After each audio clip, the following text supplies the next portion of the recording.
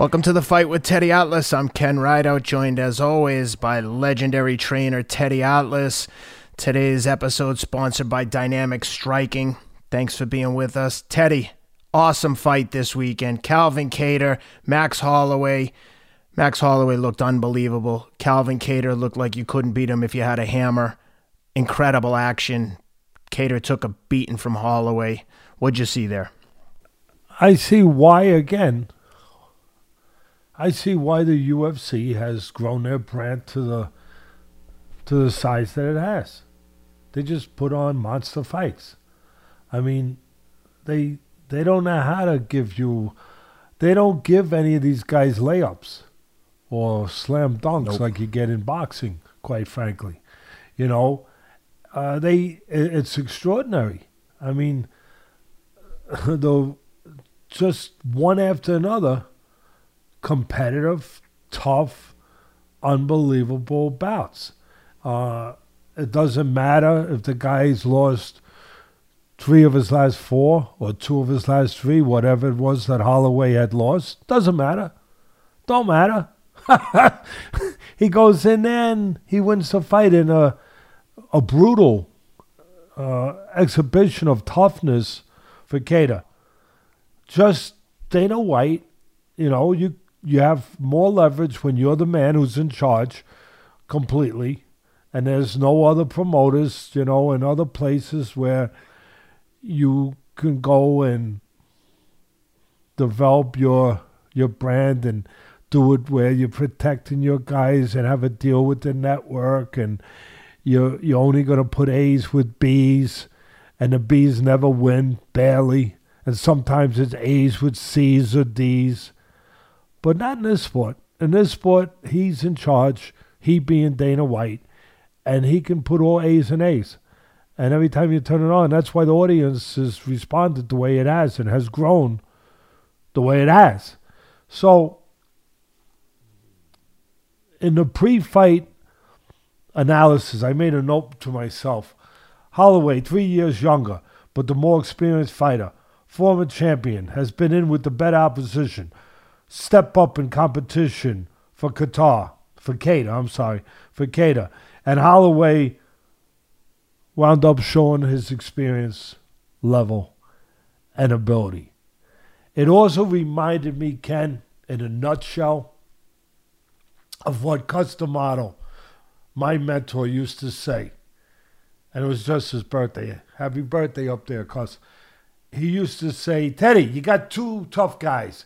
Because it is a prerequisite to be tough in a boxing business or in a UFC MMA business. You got 2 tough guys, Ted, and one of them is smarter, more developed technically. And all of a sudden, here's the scale, Teddy. Whoop! The guy who's smarter becomes tougher because he's not relying only on his toughness. That's it. For the most part, that's exactly what we had on that night. Exactly what we had. And you had the guy who was stronger physically. I think that's fair. Kattar, who was the better puncher. But those things can be offset. And Holloway showed how those things. That's why it's called the sweet science. I'm not saying UFC is called that, but in my sport, boxing, and I know the parallel with the UFC, with MMA, with the striking part. The same things required technically, mentally, emotionally, spiritually. You have to have all those things: the confidence, the belief, the toughness, and That was the sweet science at work by Holloway. I mean, he showed it's not enough just to be the bigger puncher. Not at that level. It's not. It's not enough. And it's not enough to go in there just saying I'm going to land the big punch, because that's the way it looked, almost like Kattar approached it. That's the way it looked, where he just came. His intention was to set himself so he could use his power and he was going to land a big shot. But that's not enough. Not at this level. Not when the other guy has a plan. And that's a big part of it. Holloway had a plan. He had a much more extensive plan. And he was much more versatile. He showed that versatility, those dimensions. I was going to say Kattar looked like a polished boxer and Holloway looked like a polished MMA fighter. He had the elbows, the kicks, the knees, the movement, and Kattar looked like a classically trained boxer.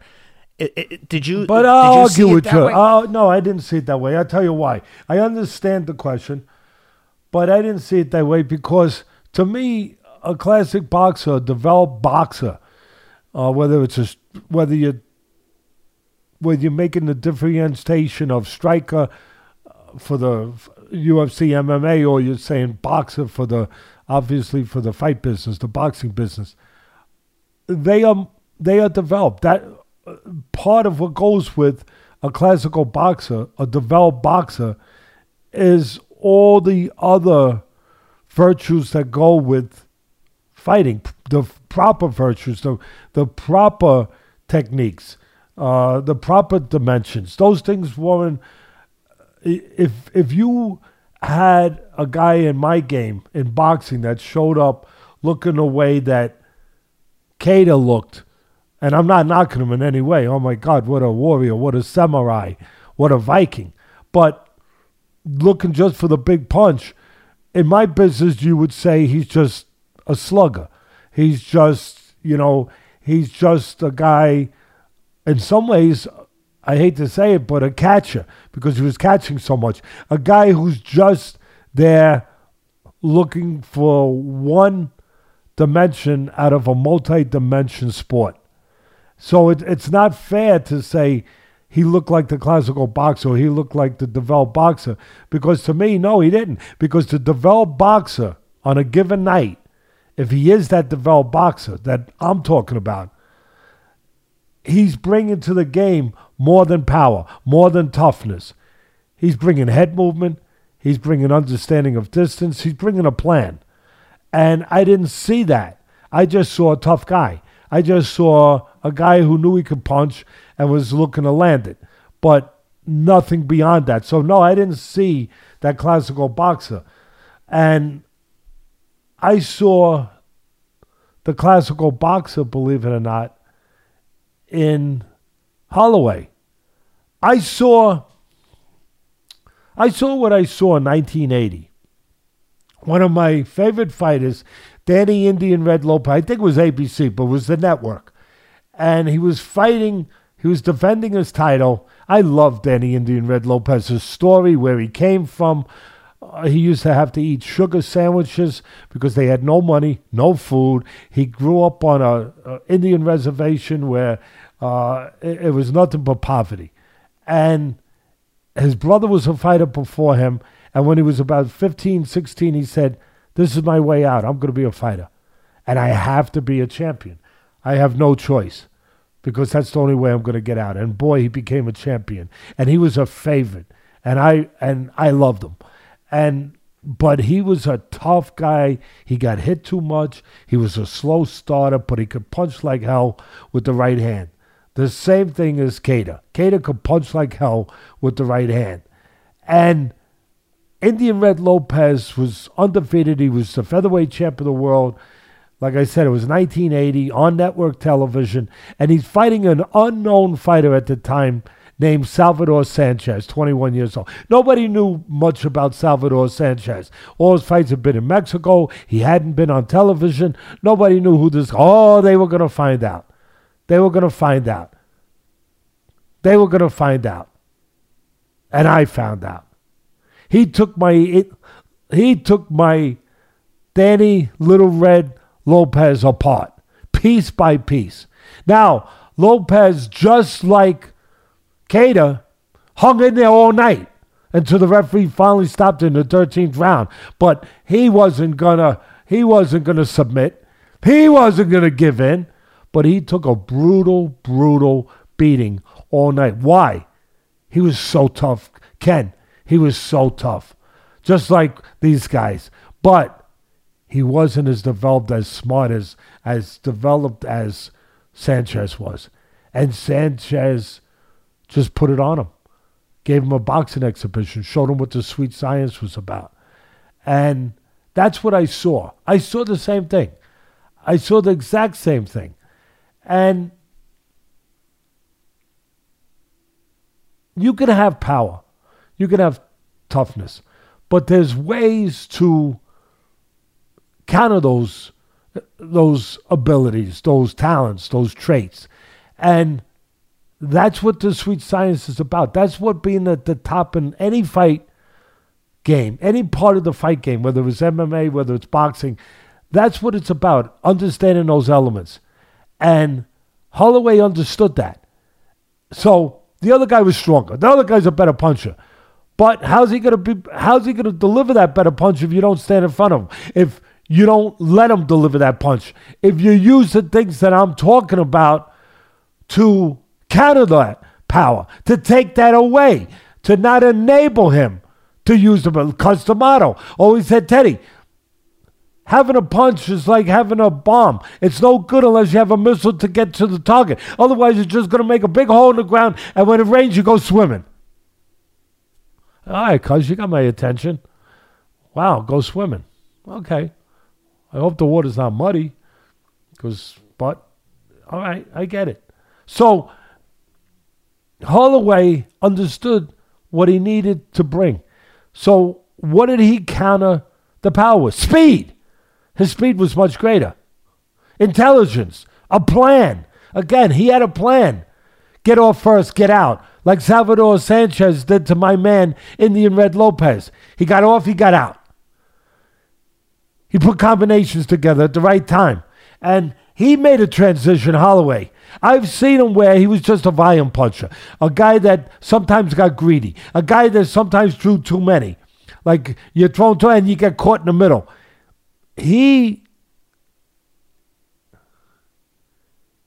changed that a little bit. He made a transition. A little bit like Marco Antonio Barrera did years ago, the great, great Mexican fighter. He did after he had been beaten by Junior Jones. He made a change. Marco Antonio Barrera was just a slugger, just a tough guy, good left hook. Oh, just a real tough, throw a lot of punches. And after he got beat by Junior Jones, he made a transition. He became a boxer. And he went on to a tremendous, unbelievable Hall of Fame career, beating great fighters. And Holloway reminded me of that. He made a transition. I could see it. That, no, I'm not just going to be only a volume puncher, only a tough guy. I'm going to, maybe he showed moments of this in his career, but never on this kind of level of consistency. And now he said, no, I'm going to buy in to being this consummate boxer, this complete package. And he did. I mean, he did everything right. I had tweeted, Ken, before the fight that Kattar was a really good counterpuncher, which he is. I think you said he's the second best behind McGregor. There it is. You got it. There it is. And he better, I had said that Holloway better be aware of that, which of course he's got good coaches, he will. But he better knock on the door before he just barges in. He better not just barge in. He better feint. Knock on the door before. He did. He feinted. He kept him off balance. He didn't allow him, maybe one time, to really pull off that counter. Another thing that Kattar, he is a terrific striker. He wasn't able to show that on this night. But Kattar has a tremendous right hand like my man Indian Red Lopez did. Would always pull him out of trouble. But tonight it couldn't pull him out of trouble because of what the other guy wouldn't let him do and was doing to him. It couldn't pull him out of trouble. He had a great delivery system with the jab and the right hand, Kattar, but he wasn't allowed to deliver because he was waiting in front to get off, in his mind thinking, that's going to be what I'm going to do. And he never got a chance because Holloway used everything in Boxing 101 handbook. Everything. He beat him to the punch. He got in, he got out, he feinted, kept him off balance. Oh, my God, he went to the body, Ken. Remember what I used to always say on ESPN when I was doing the fights regularly at ringside? Put some water in the basement, baby. Oh, and that was part of the plan, too. You know why, Ken? So that there would be no comeback. He knew if he banged him in the body, and oh, boy, did he do it. He mixed it up so beautifully, up and down. He knew that would take enough steam out of this unbelievably tough Kattar, where down the stretch he wouldn't be able to mount a comeback. That's what that was for. That's what that was for. It was kind of like, you're robbing a bank, and you make sure that you shoot out all the tires of all the police cars. One other thing that's worth noting. So they can't come after you. One other thing worth noting is that Max Holloway didn't do any sparring at all in the build-up for this fight. He justified it by, and I kind of get this, but I'm curious to get your take from a trainer's perspective. He likened it to like NFL guys not like reducing the hitting later in the season in practice, because I think he's had some head injuries in the past and some neurological issues, but he cut out all the sparring. He said he doesn't need any more contact in his life. He already knows how to fight. So he worked on fundamentals and conditioning. And I mean, he never looked sharper as a striker. What do you think about that approach? No sparring. I kind of thought maybe Kattar is worth a small bet here, given that he's such a good striker and Holloway's not sparring. I thought maybe it would be a detrimental, but it certainly didn't look that way. What do you think about that? I think it makes all the sense in the world. I've been there. I have older fighters, they spar less. They have more miles on the odometer. I'm not taking that car on long trips anymore. Short trips. Save it up for the long trip when I need it. It makes sense. I've done it, so I know it makes sense. I believe it makes sense. I'll tell you the key to sparring. When you're on your way up developing as a fighter, Ken, especially as an amateur, and then obviously early as a pro, you need the sparring to become that guy. To learn how to live in that element, in that environment, in that noisy, dangerous environment. To learn how to be calm in an uncalm place. You need the sparring to get that. You need that to develop mentally. Physically, technically, but mentally. You need it to develop. But once you've developed and you've got that part of the game put away, that experience, that understanding of what your responsibility is, how you're responsible to behave in that environment, in that squared circle, in that chamber of truth. Once you have enough experience at that, enough sparring to have that under control, you don't need as much. He's 100% right. You don't need as much. Some guys still do it because they feel comfortable, like, without it, I'm not going to be ready. But he's beyond that because he's experienced enough to be beyond. He believes, he doesn't believe he has to have that. And that's the key. That's the key. So, and he has what he needs to mentally be that granite willed, resolved person. He got enough to understand, again, what's going on in there. He understands what is the difference between a guy who's good and developed in technical, physical areas, but not mentally, not ready to handle the ninjas coming over the wall, the ninjas of doubt, the ninjas of pressure, the ninjas of fear. He knows what they look like. He knows what they are. He's done hand-to-hand combat with them. So he knows that he doesn't have to go and spar 120 rounds, which some of the fighters do, for a full camp, or 100 rounds, or 90 rounds. He knows that he doesn't have to do that. So for him, it works. It depends on where you are in your career, mentally, mostly. So, yeah, I'm with you. And when you have an older car, again, you don't want to be taking it on these 500-mile trips. You you shorten them up. And you keep it in the garage. You do the tune-up. And then when you're ready to go on a longer trip, you're ready. Because the spark plugs are not burnt out. Something else that I noticed, it looked at times like Holloway, like you said, Kattar was almost like catching punches and looking to counter, and Holloway would hit him with a barrage of punches, and then he'd almost recover. Holloway would, and I thought at times Kattar was letting him recover too much, where I thought, okay, you let him throw his punches, now like go get on him, and he kind of let him recover. So it almost like gave Holloway more confidence to recover and attack again, recover, attack again, and no counterattack ever coming. He was trying to counterpunch, but it was few and far between. Did you notice that, and what were your thoughts?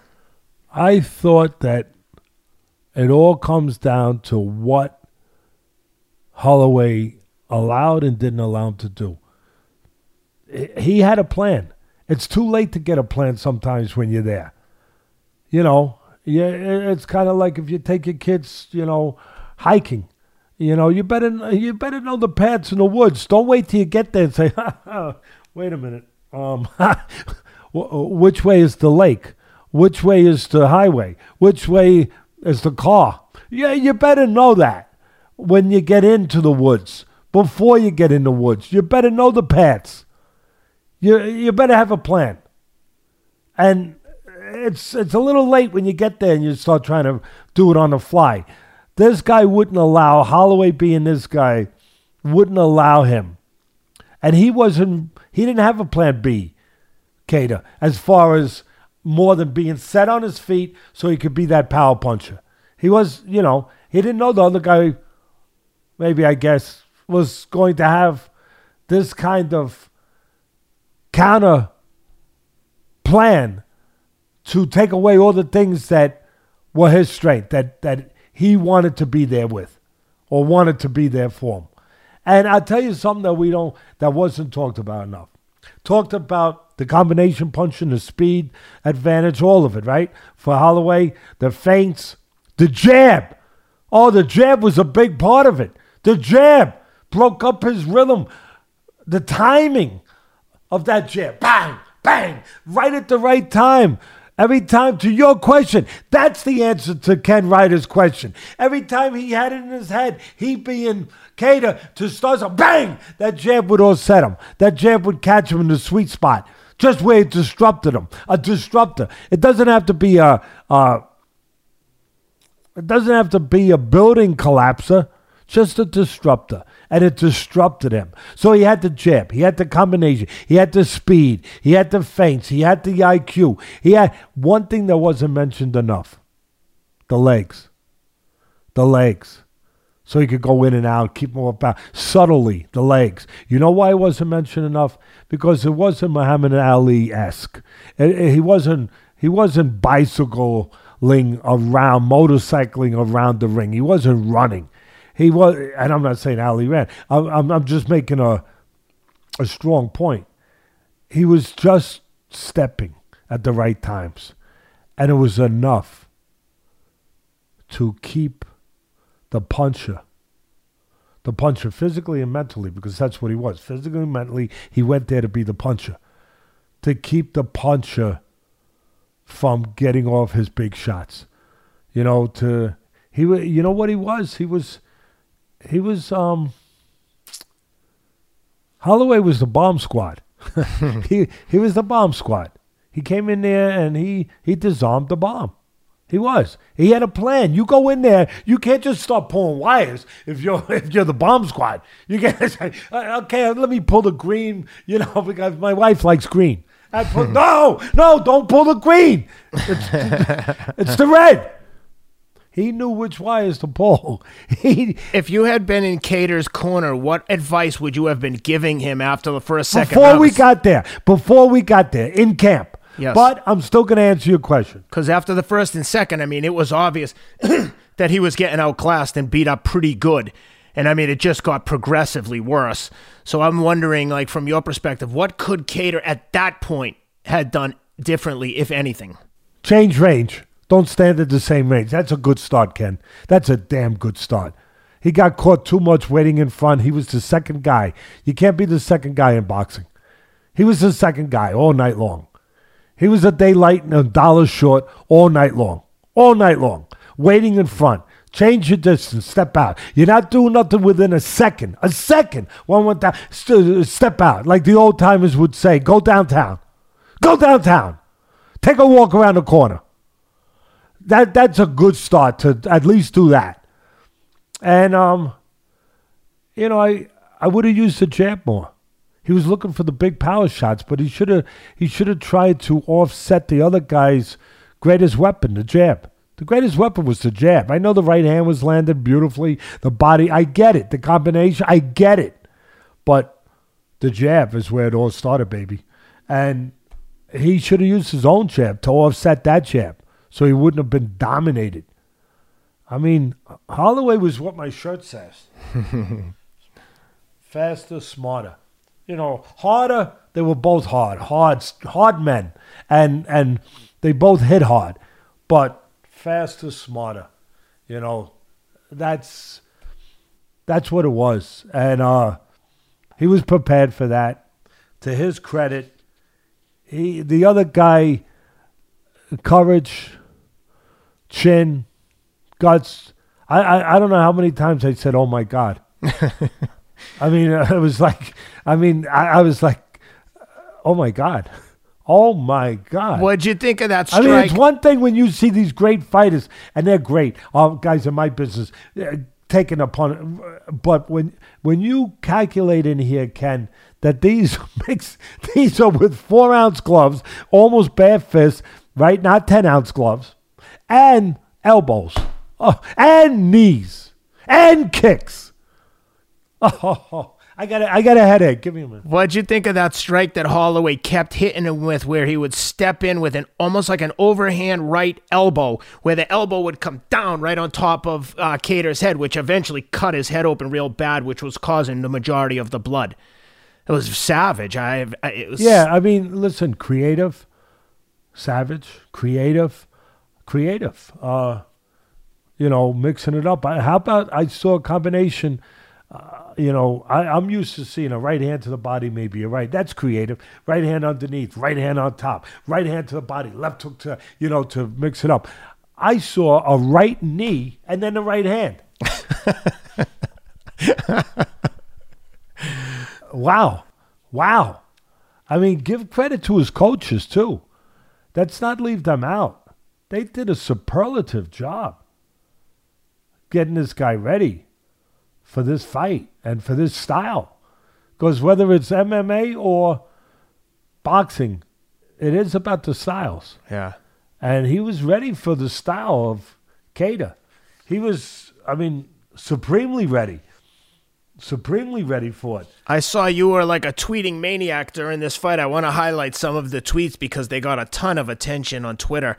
The one in particular I wanted to ask you about is you wrote, "These men are different, like great explorers of centuries past, where they go to places others said were off limits because they needed to know what's there." Wow. That was a great tweet. Thank you. Yeah, that's Ken. I tweeted it because I felt it. And I saw it. I saw the reality of this, and I just felt these people need credit. I know they get credit. Don't get me. They get a $50,000 bonus for that performance. They get the applause and the respect of us and the crowds. But I wanted everyone to understand really, really deeply how special these guys are. They are like explorers.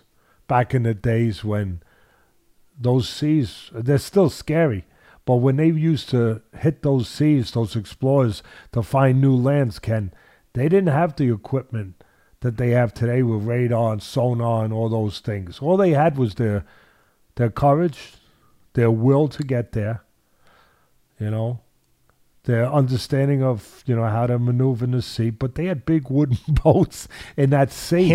Oh, my God. Handmade wooden boats and what do you call the thing, Rob? A scepter? The navigating tool, like an old-fashioned I hope it's scepter and a compass. I hope it's not cloudy out, because where would that start? Where is that guy?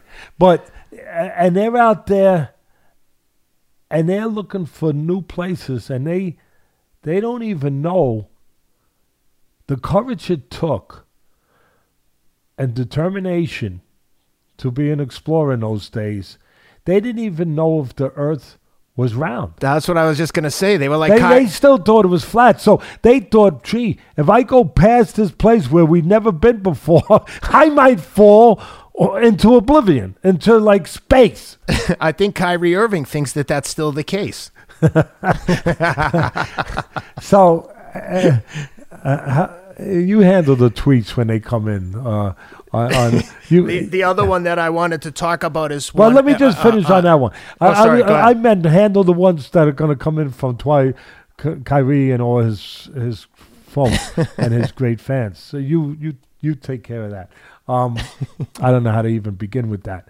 But that's what these guys remind me of those explorers that had they had a compass, they had the thing up in the sky with looking at the stars, and the sextant is the word I was thinking of. Sextant. They had a sextant, right? And we don't have those, but they had a sextant, and they had the courage and just the same thing these guys have. The desire to find what's there that nobody knows. That people tell them there's nothing there. There's danger there. There's oblivion there. You don't go there. It's a zone you don't enter. But these special guys are like those explorers that kept going until they found it. Why? Because they wanted to know. Because they wanted to know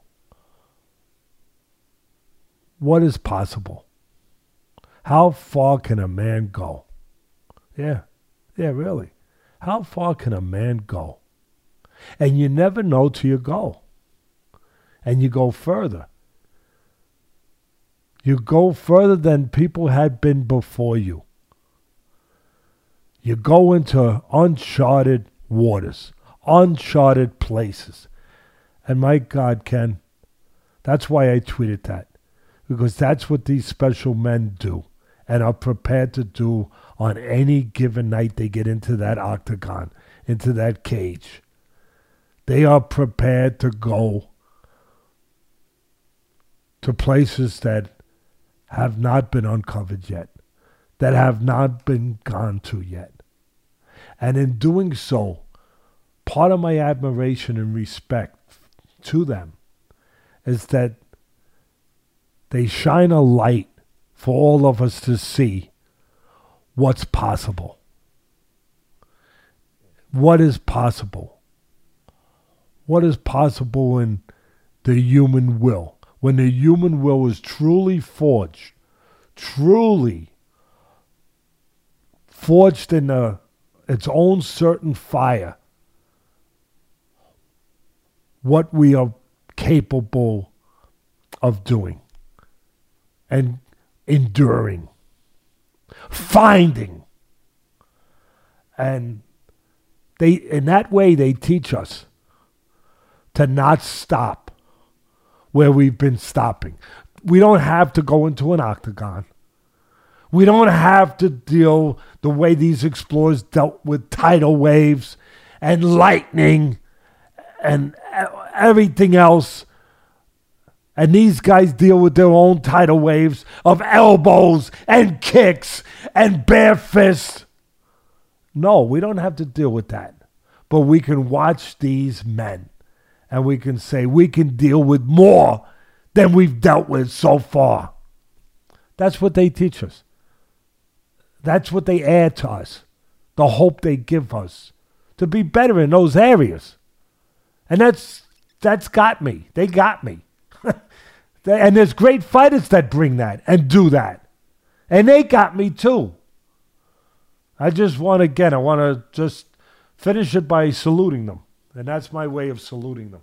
As an added bonus, I think a lot more people got to see this fight because it was aired on ABC, basically an early evening fight in New York, late afternoon in LA. And I would imagine when the numbers come out, if they haven't already, that they're going to be astronomically high. And what a fight to show for UFC's debut on a major network. I mean, they've been on Fox before, but not the old school ABC, NBC, CBS. But to have it on ABC is just wild. I mean, such an awesome card from top to bottom, but that fight was... No, it's tremendous for the whole sport. It really is. And hopefully people glean from it what I just touched on. Some of that. Yeah. Instead of just, oh my God, the brutality. You know, I hope they glean some of what I just touched on. And, well, Kattar was the explorer. These guys are all explorers. But while he was the explorer that night, you know, the more milder people will enjoy this analogy. They will. This is for them. This is for... Mwah! I love you all. This is for you. What Holloway, he was the conductor. Yeah. He was conducting an orchestra. He was a maestro. It was a virtuosa performance. I mean, it could have been played at Carnegie Hall. You know, I mean, it was played at Abu Dhabi, but it could have been outside the cage in any kind of concert hall because it was fistic music. It really was fistic music. It was that maestro, that conductor that I used to see sometimes when by accident I channel surf and I see the great orchestras, you know, and it would catch my attention. I'm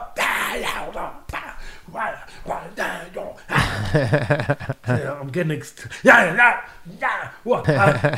you know, as you can see, it struck me. I had a little passion for it because one man was controlling so much. He was controlling the bass, the drums, the horns, the cymbals, the trumpets. He was controlling all this loud music that could overcome you if it wasn't controlled. It could be just loud. Think about it. It could be just, Rah! But he took that. He took that and he made it into something beautiful. Because he controlled all parts. He controlled when you came in, when you went out. Perfectly synchronized. Perfectly synchronized, Ken. As you are. As you always are. Along those lines. And that was... You tweeted another tweet that I liked along the same lines with your relation to the sea. You said the fight truly is like the sea in the way that Holloway was the ocean and Kattar was being pushed and pulled like the tide.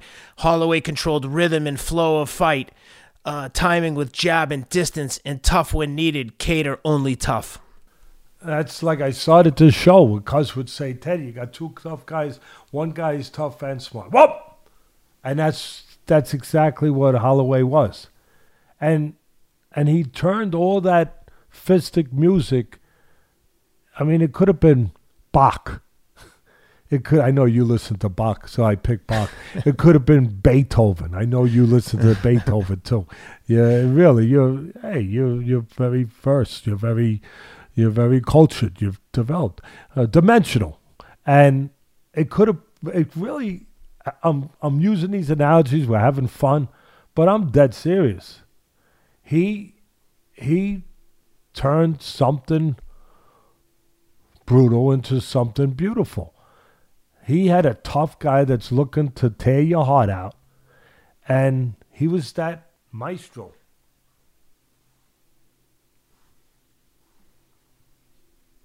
He knew when to bring the horns in. He knew when to eliminate them. He knew when to tell the trumpets to start. Really. And that's how I see it, Ken. Yeah. And that's the beauty for real fight fans, I believe. And fighters that are doing it.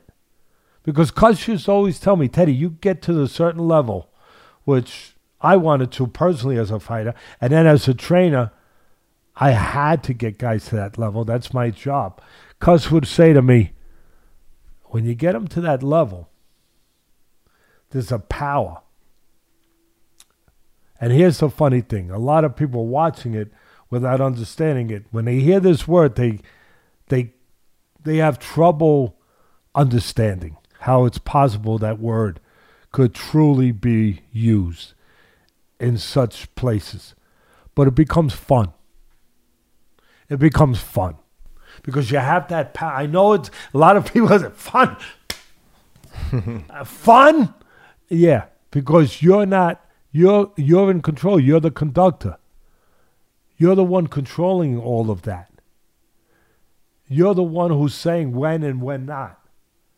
And when you have that power, which is the whole package of I've been talking about for the last 45 minutes, when you have that, you have a power. And it's fun to know you have that power and that ability to control such things, to control the universe, control the lightning, the thunder, the rain, the hail, the snow. That you're that guy. You can control all of that. Yeah, that's power. That's fun. Holloway definitely looked like he was having fun in that last round. Yeah. Yes. I like those tweets. I'm glad you read them. I hope people enjoyed them.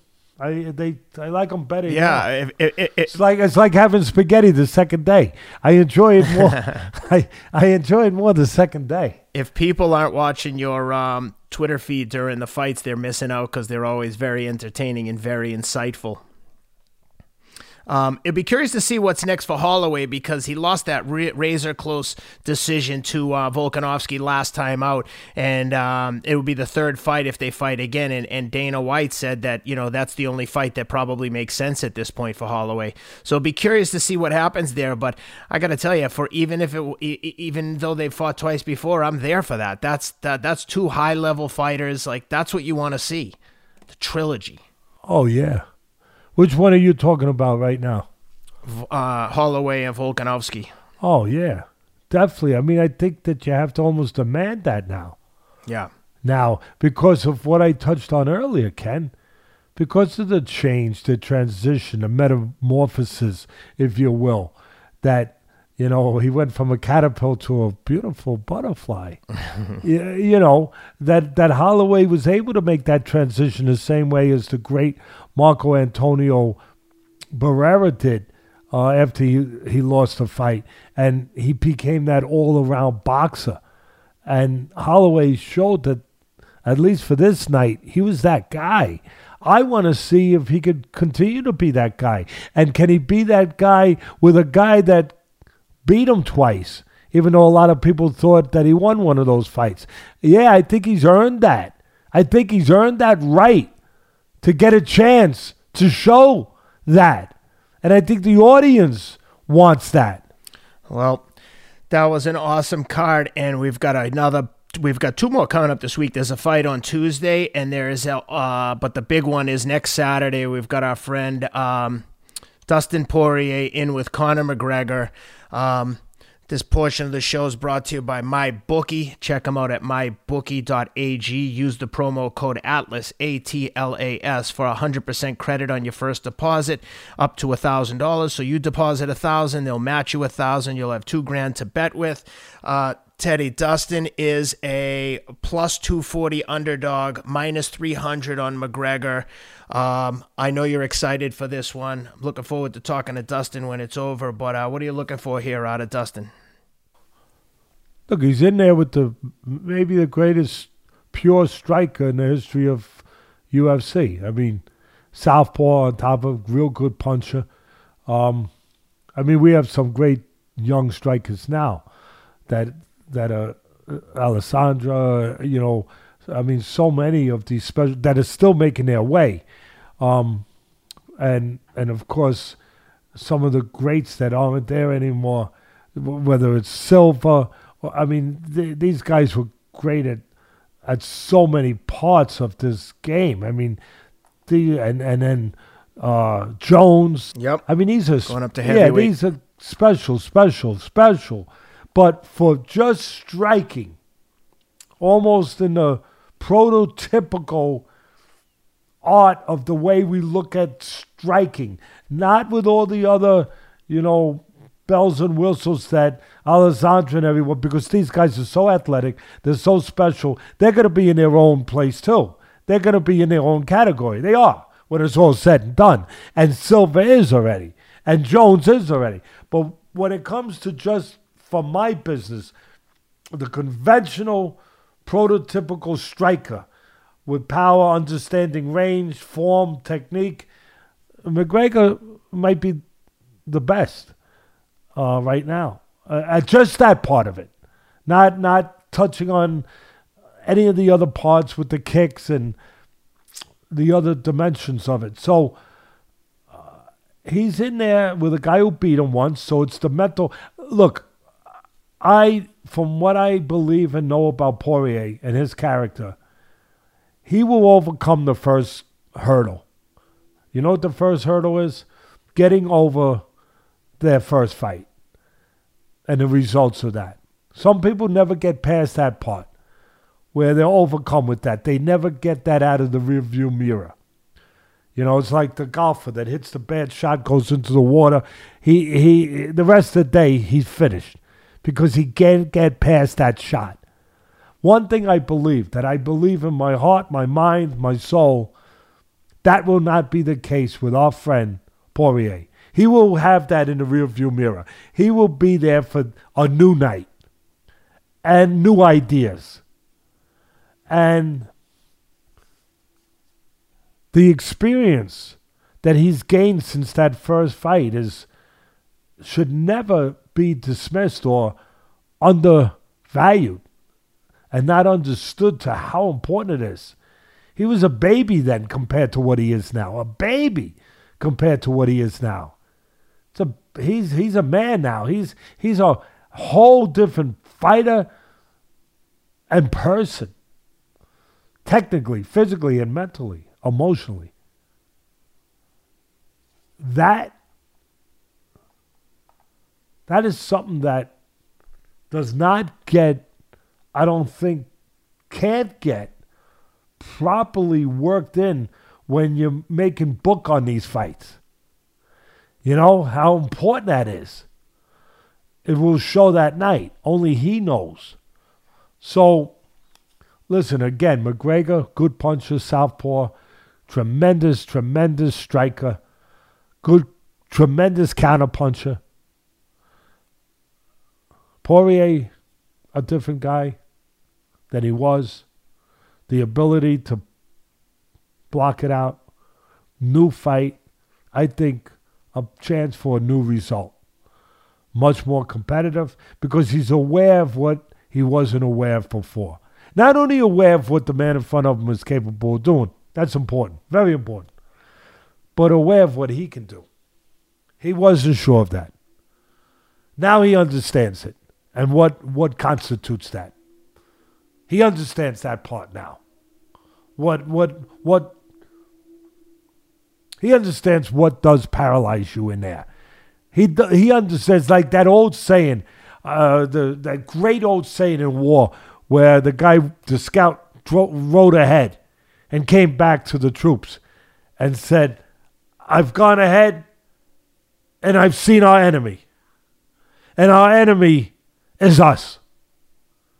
And that's kind of what experience, when you're young and you're immature, that's what it equates into, is understanding how you're the enemy.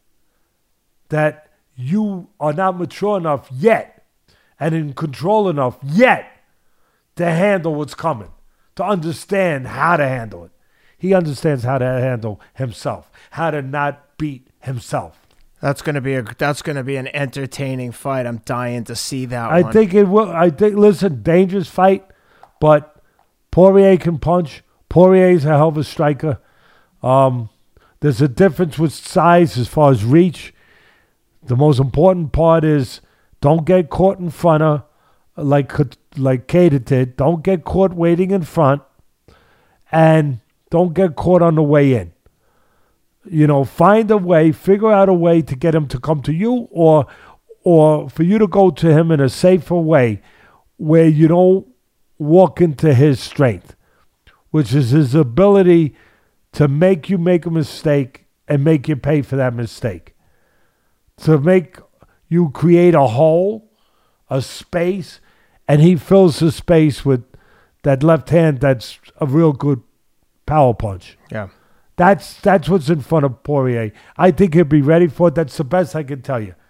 I think he'll be ready. I think he'll be enhanced from what I just finished saying. And I still, for those people that are McGregor lovers, I get you. I know how good your guy is. And that's why I say it's still a dangerous, tough fight.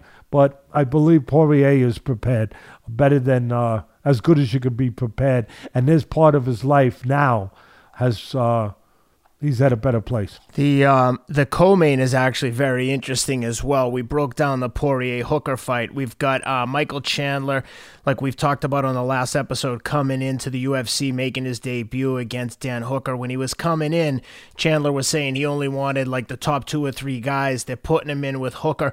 On paper, to me, knowing what I know of Chandler, and I know you probably haven't seen much of Chandler, but I would have expected Chandler to be a much bigger favorite. He's even money right now, and Hooker is a slight favorite at minus 130. I like Chandler in this fight. He's an all-American wrestler. I mean, Hooker is a great striker and a kickboxer, but like what we've seen with Khabib against Dustin and Khabib against McGregor, when you have that real high-level wrestler with MMA experience like Chandler has, it just seems to be a lot of times we see one-sided mismatches when the elite wrestler gets in there with the striker. You got any thoughts on that one? Yeah, I did my homework, so I'm up to speed. I wasn't going to let you take all the thunder here. You should know that. I should have known better. You should have known.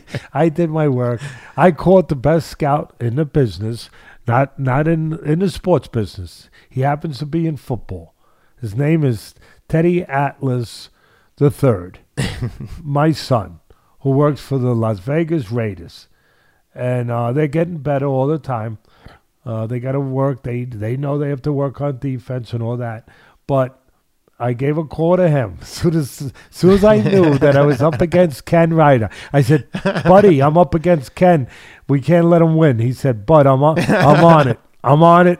You got film on the way. Yeah. And I got the film. And listen, I agree with you in a lot of ways. Obviously, if you're that wrestler, you have to get to the legs. And Hooker, you know, the kickboxing history that Hooker has, that I would think if Chandler tries to close that gap to his legs, Hooker obviously has a moment to be able to try to catch him on the way in with an uppercut, something. But to get to the real stuff, first of all, Hooker, who's at a disadvantage, as you said, if it comes to the mat, with the background that Chandler has. Chandler was an all-American wrestler from the University of Missouri. And they make good wrestlers, from what I understand, out in those parts of the country. Iowa, Missouri, all those places. And so he's got the unarguable advantage if they get to the mat. But one thing that Hooker showed me against Poirier, the ability, the adapted ability, worked on ability, advanced ability to handle himself pretty damn good on the mat. He handled himself pretty damn good with Poirier on the mat and was able to escape get out of the takedowns and get back up when he had to. So he showed me that. Sometimes you don't have to win in those areas. You just have to survive in those areas to get to your strength again. I used to train fighters that were never going to be great inside fighters, Ken. And I used to tell them, look, we don't have to be great on the inside because we're going to be great on the outside. But we want to be able to at least survive and hold our own on the inside. And that's kind of a little bit of how I handicap this fight from my eyes, that Hooker can survive. He doesn't want to be there too long. There's no doubt that Chandler has the big edge. Now, to me, the big thing is when I watch Chandler, he's a pretty damn good striker, too. He's got a good right hand nice and straight, and he's tricky with it. What do I mean? I've seen him trick guys where he'll throw it in a tricky way where, again, I've always talked about it's not enough to have power. You have to have a way of conveying it, a missile, so to speak, a technique, a vehicle to convey it to the target, right? And he has that. He'll slip over to his left like he's doing something there to get your eyes to go there. Bang, and he'll throw the right hand. And he doesn't only throw it to the chin, he throws it behind the ear. He's pretty damn good at that. And that throws you equilibrium. So Chandler's pretty damn good at his form with striking. He goes to the body with that right hand. He knows how to deliver to the head. He's good with that. Hooker, of course, is very tough, and very versed at the stand-up, the striking. There's no doubt about it. The pitfalls for Hooker is something that should be a strength doesn't always equate to a strength for him. He's taller than most guys. He's going to be 4 inches. Let me just look at my notes. I want to make sure I'm accurate. That he's going to be 4 inches taller than Chandler. We'll make sure. Yeah, that's accurate.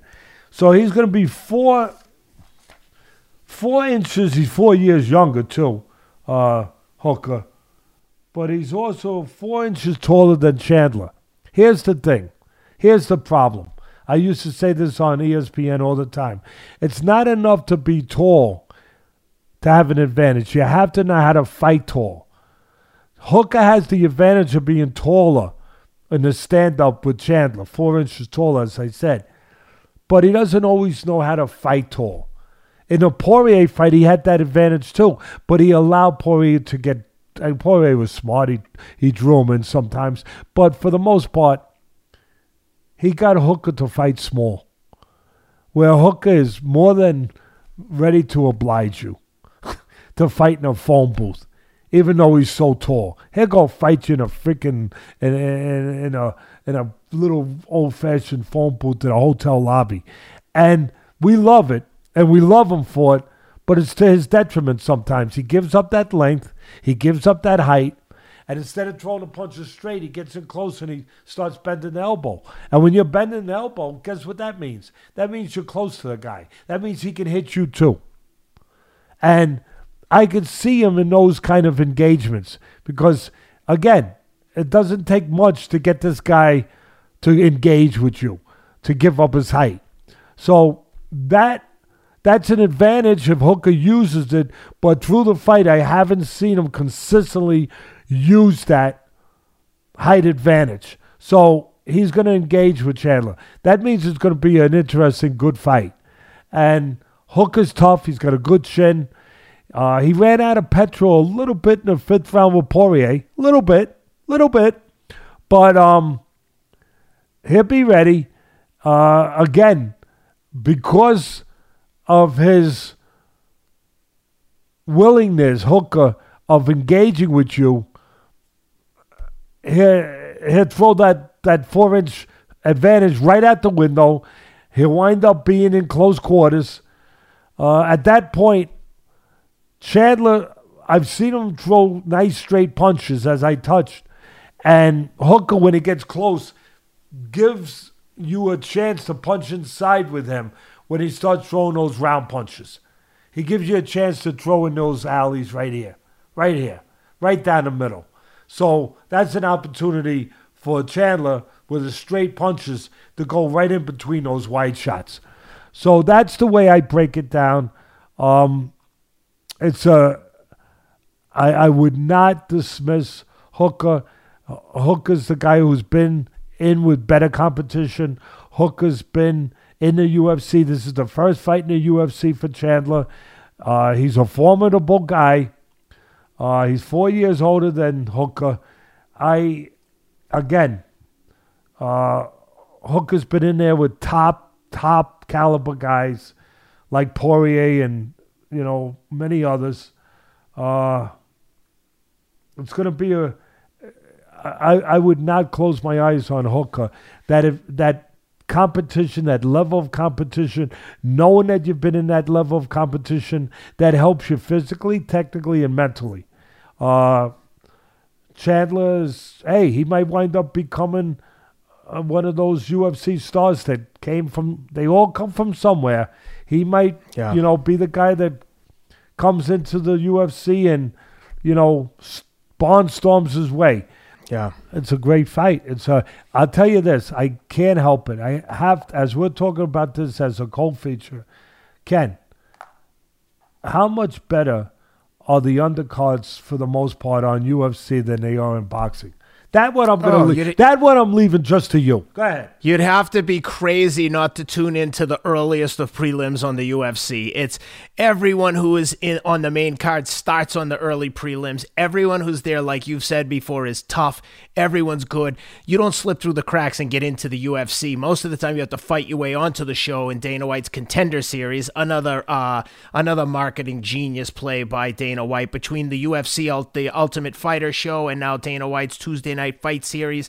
I mean, the guy has got it figured out. Again, it helps to own the whole ecosystem and control all the fighters and make them fight who you want them to fight. But he's handling it perfectly in terms of delivering value to customers, because I would never miss any of the fights on a UFC card from the earliest prelim to the main event. They always live up to expectations. You get a few duds here and there, and Dana will typically threaten them with kicking them out of the UFC if they don't bring the excitement the next time. And so, again, if you like what Teddy had to say on the handicapping of the main and the co-main. Let me add one thing. Let me add one last thing. One last piece to the handicapping on the side of Hooker. With his height, when he uses it, he doesn't use it enough. He makes himself too available. But one thing that got driven home extra after watching the Poirier fight, we did the fight companion. Hopefully people enjoyed it for the Hooker and Poirier fight. We figured it made sense to do it last week because obviously Poirier fight coming up with McGregor. But the one thing that really, really, really, really struck home to me, and I just say it in the easiest, barest of ways, Hooker's too easy to hit. For a guy that tall and that experienced with his background in kickboxing, he never really developed any real kind of defensive responsibility or defensive technique. He's just too easy to hit. And that's something that has to be figured in here when I'm giving these fans hopefully the best handicap that I can give them when they're trying to make the decision which way to go, is that has to bother you. His heart, his chin pulls him out of those fires. But those fires get created a lot during one of his fights. It's like you're going around putting fires out a lot. Like you had a bunch of Boy Scouts out there, camping out. That there's a whole bunch of tinders going on, lit up all over the place. He just doesn't move his head. He does whatever way you want to talk about a defensive talent. He doesn't. He doesn't use those abilities. It's not. It hasn't been evident in most of his fights. So that's the thing that he's to me he's got to become harder to hit. But he's got all the heart.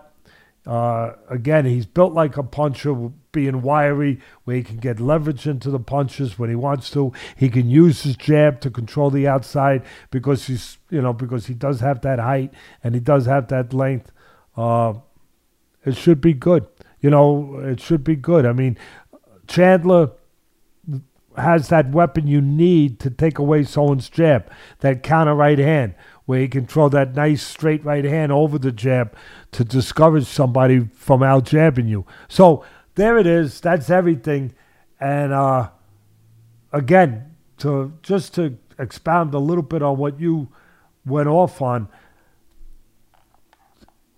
I know we're past Christmas, but if it was Christmas, I'd be wishing for boxing undercards like the UFC gives. That would be on my wish list. Like, could these guys, these promoters that, forget about what I could call them, starting with a very nice word like greedy. But that's very nice. That's greasy, greedy, You could mix it up, confuse it. He said he was greasy? Oh, he just said he was greasy. Teddy said that those are, but not, greedy. But if they could just give us a undercard once in a while, the way that they do with the UFC. Yep. Well, if you like what Teddy had to say on the handicap and you want to bet on the fights, check out MyBookie. Go to mybookie.ag. Use the promo code ATLAS. You'll get up to $1,000 credit on your first deposit. Deposit $1,000. You'll have $2,000 in there to play with. Teddy, before we sign off, are the Tampa Bay Patriots going to win the Super Bowl again? I was wondering when you get to that. I was checking with my friend Bill Krackenberger, the best handicapper in the country, on the under-over. On the under-over for when Ken would have to bring up where it was just banging at his heart, the doors of his heart, all day long, that he just couldn't let go of the fact that Brady left New England and he just brought Tampa Bay to the AFC Championship game. There was an under-over. To your credit, you went over. Because the Tampa Bay most Patriots. of the money was on the under. Don't forget about Gronk and Antonio Brown. They've got almost the whole team there. Yeah, okay. So I think the Patriots are going to get a ring, too, if Tampa wins. Hey, if you have any say, they will. If you could talk to the commissioner. Speaking of handicapping, who do you got winning the Super Bowl? Quick. I have, believe it or not, I think Buffalo is going to upset Kansas City. I know Mahomes was hurt a little bit, but I think he'll be back. I hope he is. I hope he's back. I hope he's okay. And then in the game with Tampa Bay and Green Bay, I think Green Bay will wind up winning there. And I do too. At the end of the day, believe it or not, I think Buffalo, the real underdog, the real Cinderella, if you will, at the beginning of the season. They have a good defense. That quarterback is doing a hell of a job with the offense. I think Buffalo, I know the favorite would be Green Bay if it goes the way that I just said it, with Aaron Rodgers playing just unbelievable. Hey, Brady's playing unbelievable. All these quarterbacks, but Mahomes, if he's healthy. But you have some of the great quarterbacks. But I just think that at the end of the day, Buffalo really is they might not have all the sizzle these other teams have, like Aaron Rodgers, Mahomes, but they got the steak. They're solid. They are solid in a lot of areas, and they believe. I'm going, believe it or not, with Buffalo Bills. That not too many people are taking that one. I love the Buffalo fans. I think that they're second to none. They show up every week, and I'd be all right with seeing Buffalo win it, even though they're in the Patriots division. I like them. I'd love to see them get a win. But anyway, we got a lot more football to talk about in the coming weeks. And a lot more therapy for you to get over the fact that Brady took them. I'm there for you. I just want you to know I really am there for you. I know that your beautiful wife went and she paid for some therapy for you. If I can also assist on that, I'm there. I'm a phone call away from you, brother. All the alternative psychedelic therapies you can handle. I've tried it all. But nevertheless, lots of good stuff coming up. Unfortunately, we don't have any really big high-profile fights coming up for the foreseeable future anyway. The Kovalev fight's been canceled. Shockingly, Kovalev found to be using banned substances. Seems to go along with the narrative on Kovalev recently from streaming the Canelo fight on his Instagram Live on a network that he's under contract with. It doesn't seem to make any sense. Do you have to work at being that dumb? No, I'm sorry. Why am I going to hold back? I haven't held back on other people that I think deserve for me to say that. We say the truth here.